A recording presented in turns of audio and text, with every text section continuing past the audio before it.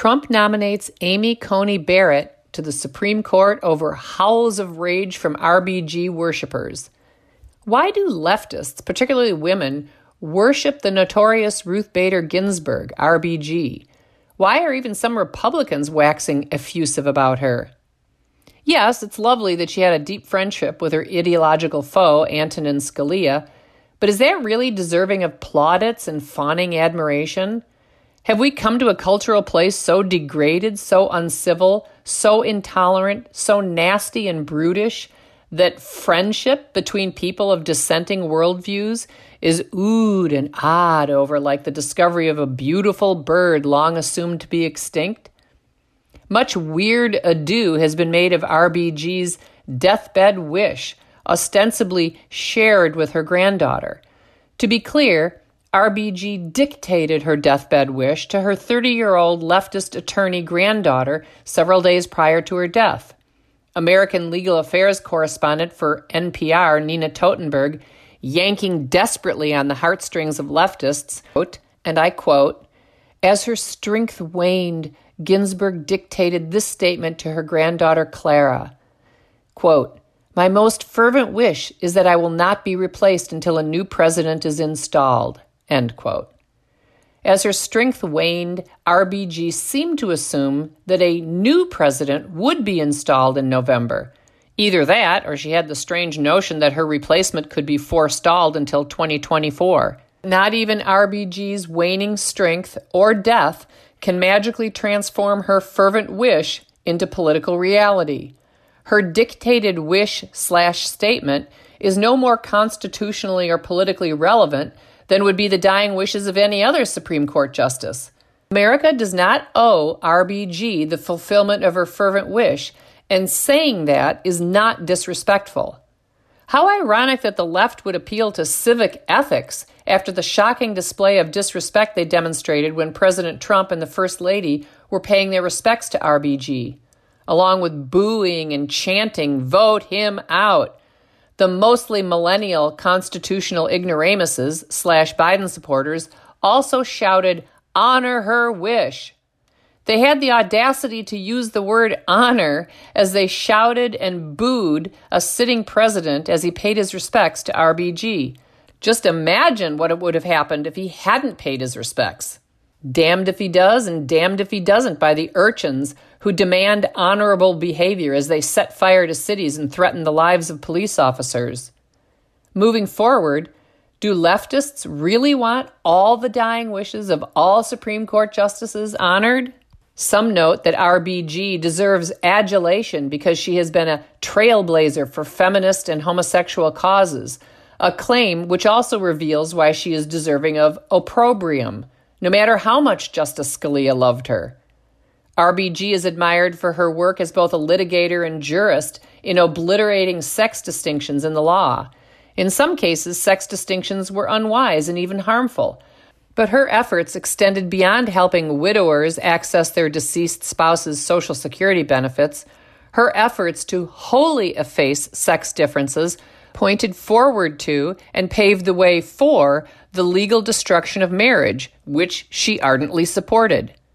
While her support for the legal recognition of non-marital unions as marriages is one of the reasons RBG is worshipped, it is not the central reason, at least not the central reason leftist women with unwomanly selfish sentiments worship her. RBG was worshipped by women with unwomanly selfish sentiments because she was a fierce foe of the right of preborn humans to live. The central tenet of the religion of Harris-Biden supporters is, quote, "Thou shalt be free to kill humans in the womb at any age and for any reason," end quote. The central sacrament of their religion is the sacrifice of their children. RBG was their supreme goddess. There were two chances that President Trump would nominate another goddess of death, slim and fat.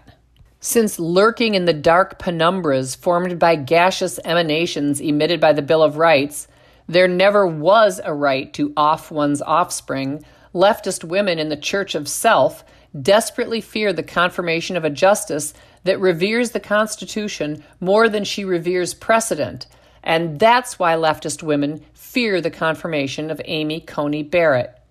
While those in rebellion against nature and God detest Barrett's faith, they more detest that she's a constitutional originalist. For those who use the Supreme Court as their supreme policy-making body, the prospect of a justice who will honor the text of the Constitution over and above the precedents of 9, some partisan, justices, and above the social and political winds of the day, Barrett is their worst nightmare. Barrett is, by all accounts, even the accounts of former colleagues on the political left, brilliant and of impeccable character. In a Newsweek magazine editorial, Robert P. George, McCormick Professor of Jurisprudence and Director of the James Madison Program in American Ideals and Institutions at Princeton University, heartily commends Barrett as an unassailable, probably unbeatable nominee who possesses the character, temperament, intellect, experience, and judicial philosophy who could leave a deep and lasting mark on our constitutional jurisprudence.